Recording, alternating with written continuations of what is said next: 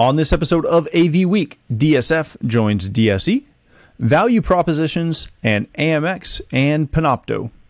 All this and more on this episode of AV Week.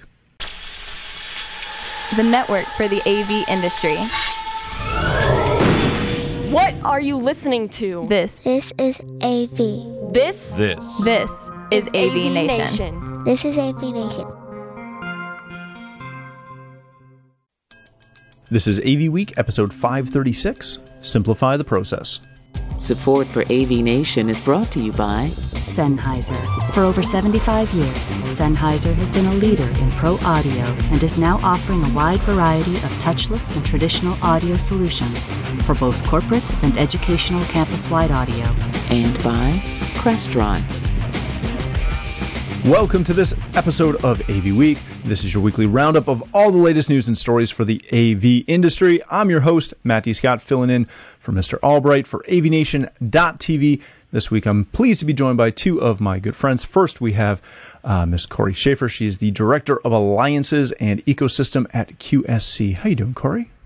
I'm doing great. Happy Thanksgiving week. Thank you. Happy Thanksgiving week to you. This is Wednesday. We're recording this on Wednesday before Thanksgiving. And luckily, Corey and Krista took a moment before flights and family time and all that jazz to hang out with me.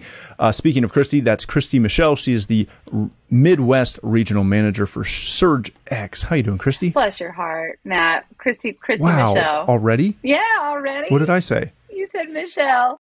Oh, I'm sorry. I did it again. We just talked about this too. I knew I was gonna drop a bless your. Listen, I'm back in Kentucky for Thanksgiving. Gobble gobble, everybody. So Matt, before we started, we pressed record. I challenged Matt to set say me at up least for failure. One bless your heart and one I'm sorry. We got it off right out of the top. Yeah. Right at the top, we got that out. That's fantastic. So yeah, if you are listening in the U.S. or if you celebrate Thanksgiving anywhere else, happy Thanksgiving. You'll hear this on Monday, so it's happy Cyber Monday, I guess. Yeah, all that fun stuff. I celebrate in Canada because I'm a double dipper. That's how it works. All right, let's kick this off with a story that comes to us from AVNation.tv. DSF, Digital Signage Federation, has announced a partnership with QuestX for DSE 2022. They've both been partners in the past, but again, since DSE was acquired, this is the first time that DSF has announced that they're going to partner with them, be an association partner for DSE 2022, which is going to take place in Las Vegas, March 22nd through the 24th of, again, 2022. So, Corey, let me start with you on this. When DSE was sold, I don't want to say there was concerns, but there were questions, right? DSE had a bit of a tough time going into the pandemic and then through the pandemic, as most of the trade shows have had. But having DSF sign back on and being a part producing live education and some training and some other stuff at DSE, what does that mean to the support for DSE and what the industry is looking for from DSE? Well, DSE has always been a really great show. With QuestX purchasing them, there was uncertainty, right, about, what would happen, et cetera. So I think now announcing this partnership says that, hey, we're fully supported. And I think what DSE really gets through the Federation also is the endorsement of all the influencers that are involved with the Digital Signage Federation, right? So all those thought leaders, industry, and they're on the advisory board and they see this, so they're going to be talking about Digital Signage Expo and I think it'll be back very strongly. And this is an important partnership really because it just shows that that the industry supports it, right?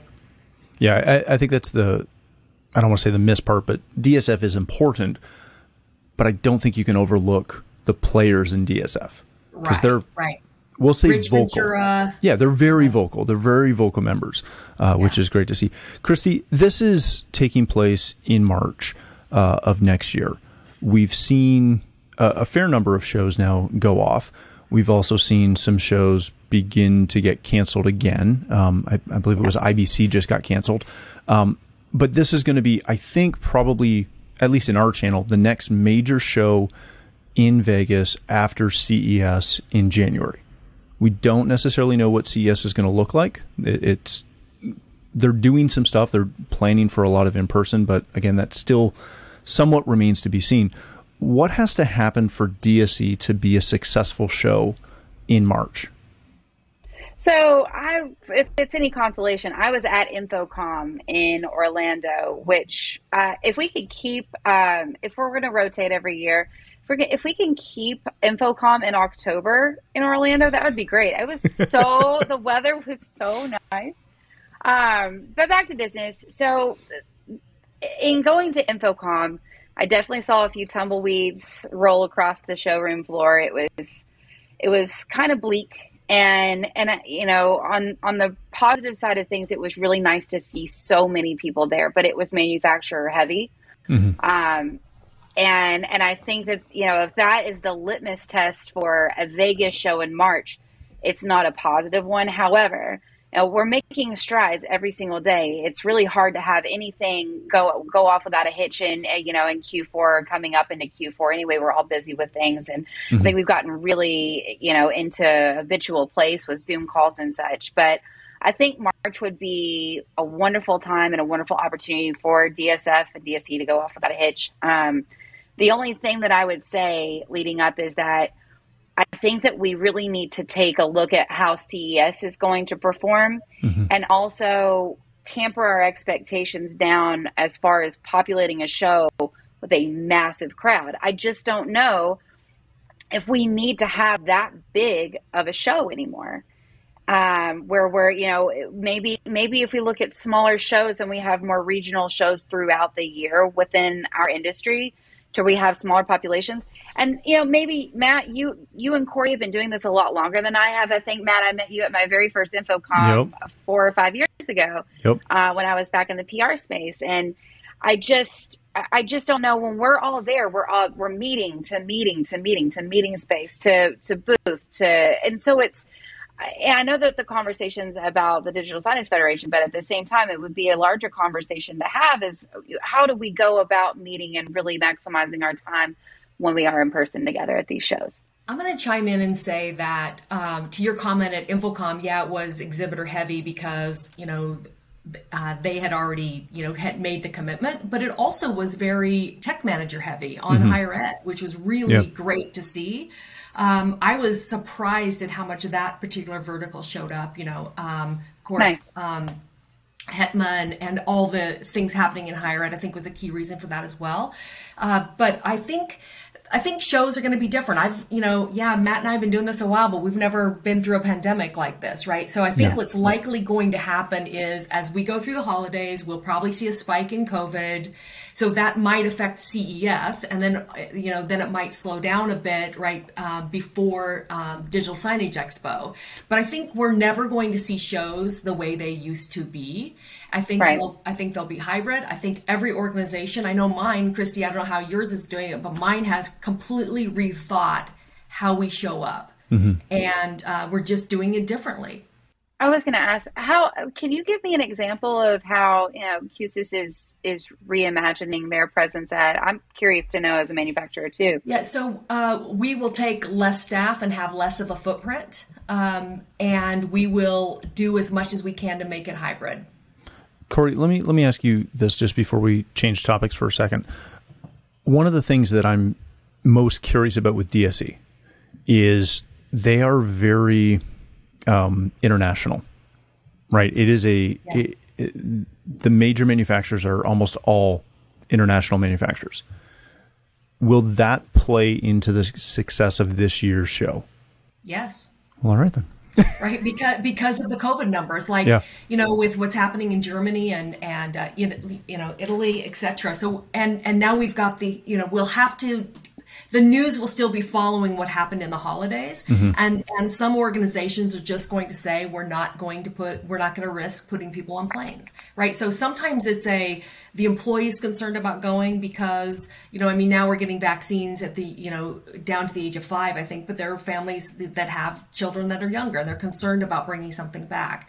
There are organizations that are just concerned about, the health and well-being of their employees.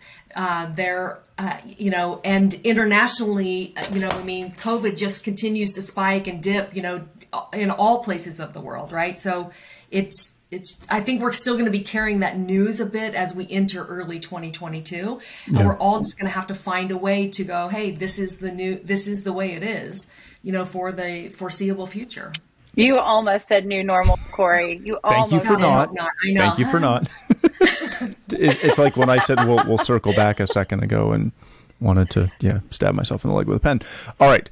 This comes to us from Commercial Integrator, The Necessity of a Value Prop from Alan Braun, who's a good friend of the show.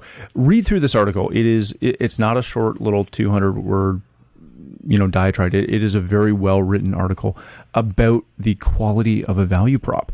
And, he goes through a lot of really good points of why you have to have a quality value prop for your company, whether you're an integrator or manufacturer, it doesn't matter. You really have to be able to create that value prop. One of the things that he touches on, Christy, is that we have to get past the, we are better, right? Almost every value prop, quote unquote, you see, every mission statement you see is, hey, we're the best at this in this area.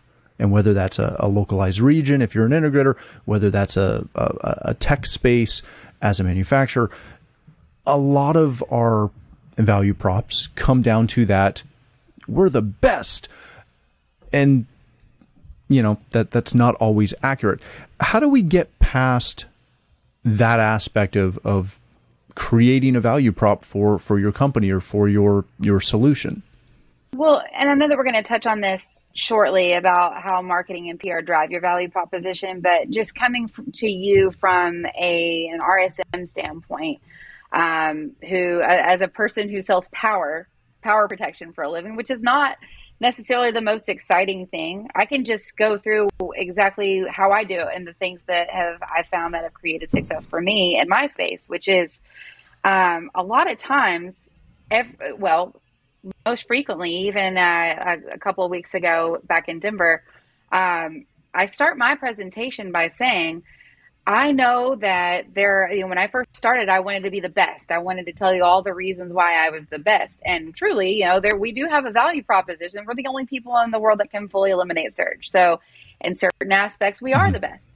But I started to realize, instead of talking about yet another box, it was so much more important to educate on the importance of power in general, because that is an education that was in a department that was very lacking. I'm a product that goes to the build materials. People don't think about me. They set it and forget it.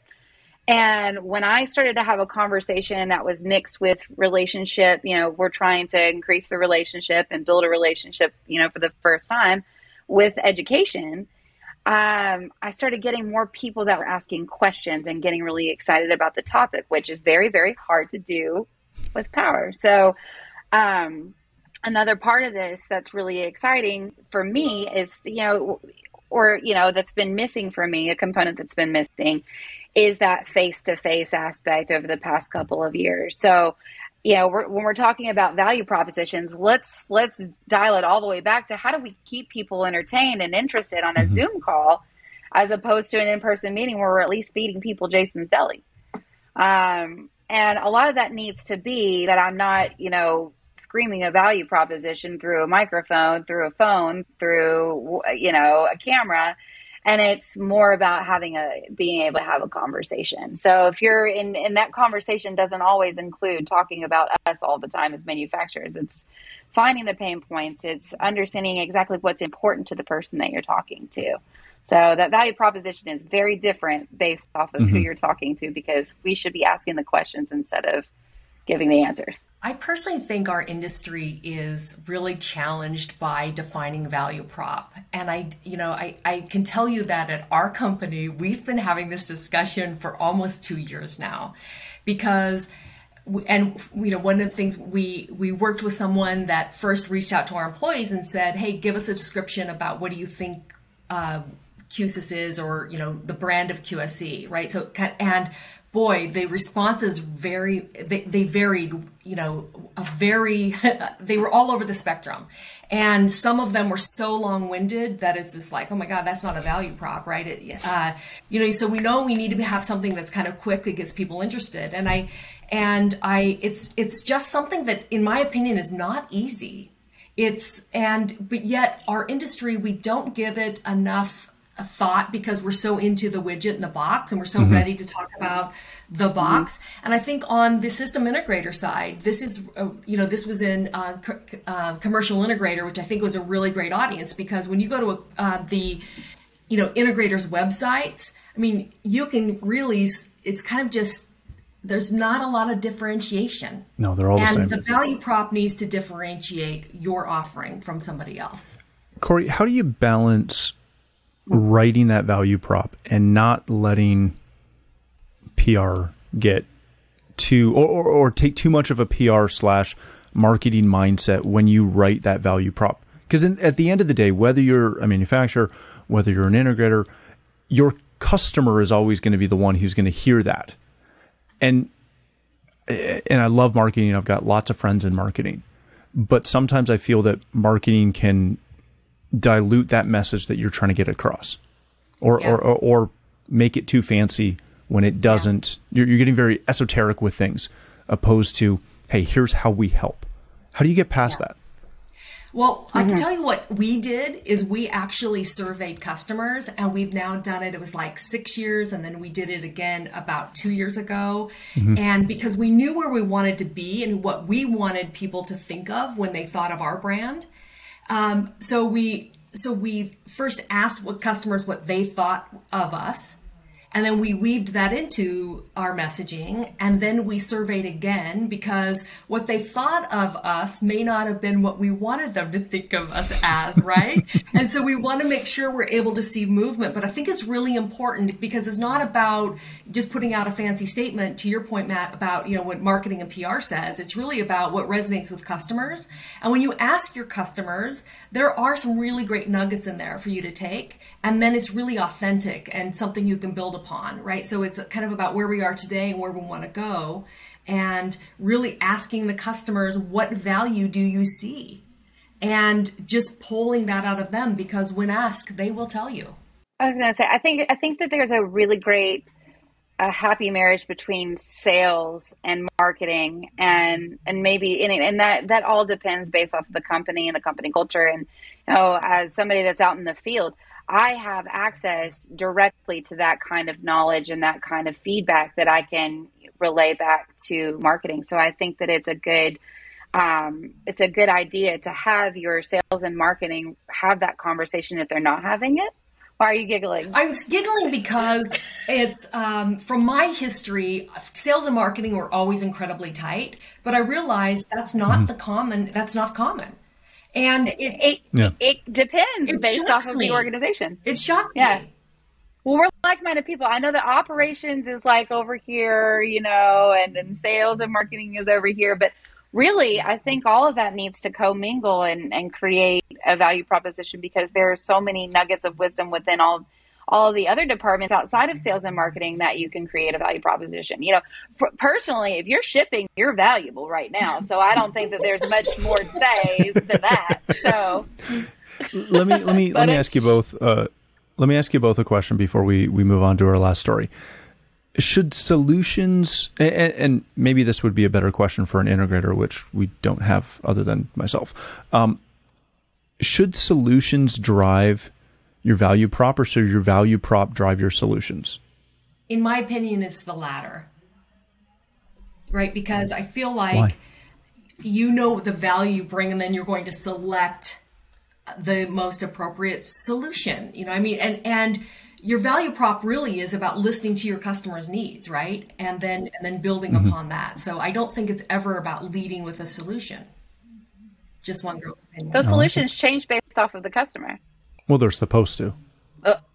You said that, not me. I didn't. I totally did. But I didn't tell you which segment of the industry doesn't believe that. Oh, ooh, sick burn, Matt. See, it'll be interesting to see if anyone listens to this because they're in that Cyber Monday holdover and how much hate mail I send to Tim over it. Thanks for letting thanks for stepping in, Matt. I will always take that one. I know. I appreciate it. No, you can send your hate mail to me. I'll totally read it. Let's wrap this up with a quick story that also comes to us from Commercial Integrator, AMX and Panopto. Oh, I'm going to mess this up again. Thank you, Panopto. I had it. I'm reading it here and have it written down here phonetically to. Yeah, I have a soapbox thing about that too, but we won't get into that today. AMX and Panopto have partnered up to streamline video recording and sharing. The Harman Professional Solution has partnered to make this much more easy to use on the AMX control systems and the Madero touch panels.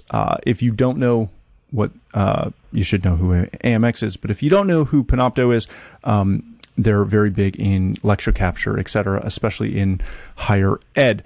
But they've got a full integration now so that you can, in theory, one touch from a AMX panel to control all of the recording, sharing, deleting, all that fun stuff. Corey, let me start with you on this. Do we complicate, because this seems like a really simple thing that maybe shouldn't have taken so long to have happen. But that's beside the point. Do we complicate higher ed too often? Like every time I talk to anyone who works specifically in higher ed, and my company does not, so I don't, we work in lower ed, I guess. I don't know. Anyways, I work in a lot of private schools. I just don't know what it's called. Yeah. Anyways, so I personally don't have the experience with this, but all I ever hear from everyone I know who works in higher ed is that the end users need it to be so incredibly simple so that they can use it, that they're a very finicky bunch. Yeah. And all I ever hear is that every solution that seems to be delivered is just way too complicated. Yes. This, back to our previous conversation, this, in my mind, should be as simple as the users want it to be really simple, so let's give them a really simple solution, which this seems to do. Yes. But that seems to be an outlier. Why is that? Or am I setting you up for a problem here? Do I need to answer my own question? It does need to be simple, and the actual user of the technology wants it to be simple because they want to focus on teaching, right? They don't want to be focused on the technology. And so, yes, it needs to be simple, and this does seem like a no-brainer, because if you're using an AMX control system, you should be able to have everything at your fingertips that you want to control. So it seems to be like a no-brainer, right? So does higher ed need to be easy to use? Absolutely. It needs to be easy to install, easy to replace, easy to upgrade, and quite frankly, needs to be extendable, meaning that whatever the investment is, and that's what I see this as, is whatever the investment is that you can build upon it. So if you are a campus that's standardized on AMX, to bring this in is probably a feature that people have been requesting and wanting, so it's building upon something that they've made an investment in, some time ago. Which is great. But I was talking to a large platform company, and the moment we pulled in one of our product guys to start talking about product, they were texting me no, this needs to be simple, right? Because they're thinking USB, they're thinking I just want to plug in USB and be good to go, right? And quite frankly, the platform companies like Zoom has had a Panopto, app available because they want it to be simple for Zoom users, and Zoom is very strong in education. Yeah, Christy, let's wrap this with you. Again, I should get off this, but I'm just having a hard time with it. Why do we make things so hard? I know that these systems are complicated, right? They are. We exist to make. I've always said this. We're a bunch of people that make things that are very complicated very simple, or some things that are very simple very complicated. Depending on who you talk to. Like, I can change oil in my truck, but I have no idea how the engine works. Right. What I do know is I get in my truck and I put the key in, and because it's an old, I've had it for a year or two, and I turn the key and it turns on, and I turn on the seat heater because it's now cold up here in Canada. And I drive it and it works and it's great.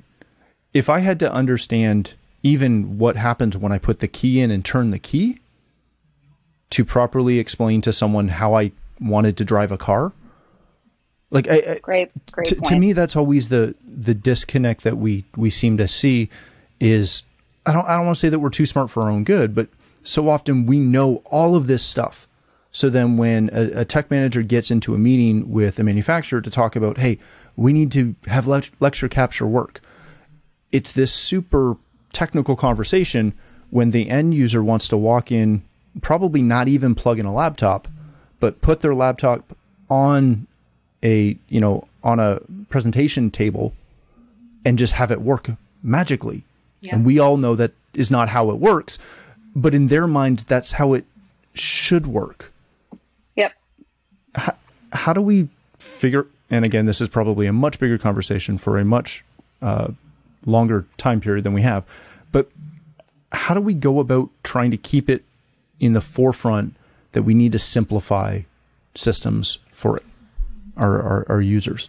Conversations like this today are how we continue to keep it at the forefront, because I think that, and dare I say it, and I'm going to probably offend some people, but our industry needs fresh blood. It needs fresh perspective. We've been doing a lot of the same things, even though the technology advances. We don't have a lot of, it's very generational. I feel, and think back to Apple. I'm on an iPhone right now doing this video cast, and my phone is capable of doing so many other things, but can I still turn the key? Can I make a phone call? Can I shoot a text out? Can an 87-year-old grandmother learn how to work an iPhone for the things that she needs to use it for? Absolutely. Is it capable of more? Sure thing.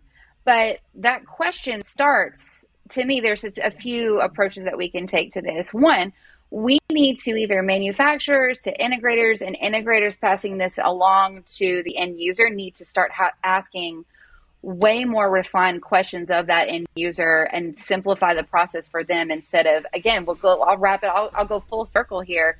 Talking about the technology, we don't need to have this massive value proposition. We need to be listening to the needs of our end users, of our customers, and making solutions and value propositions oriented around that. Maybe we can do 1,000 things, but those 1,000 things are useless to the person that only wants one.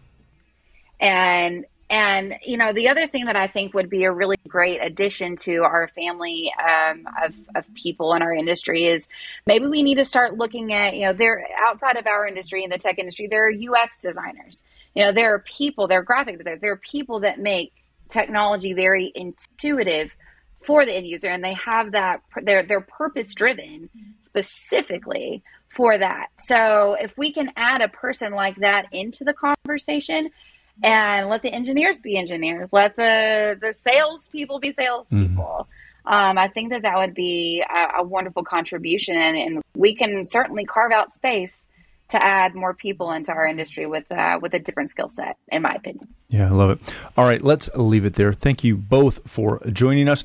Christy, if people want to connect with you, learn more about Surgex, where can they do that? Oh my God, and I'm shipping.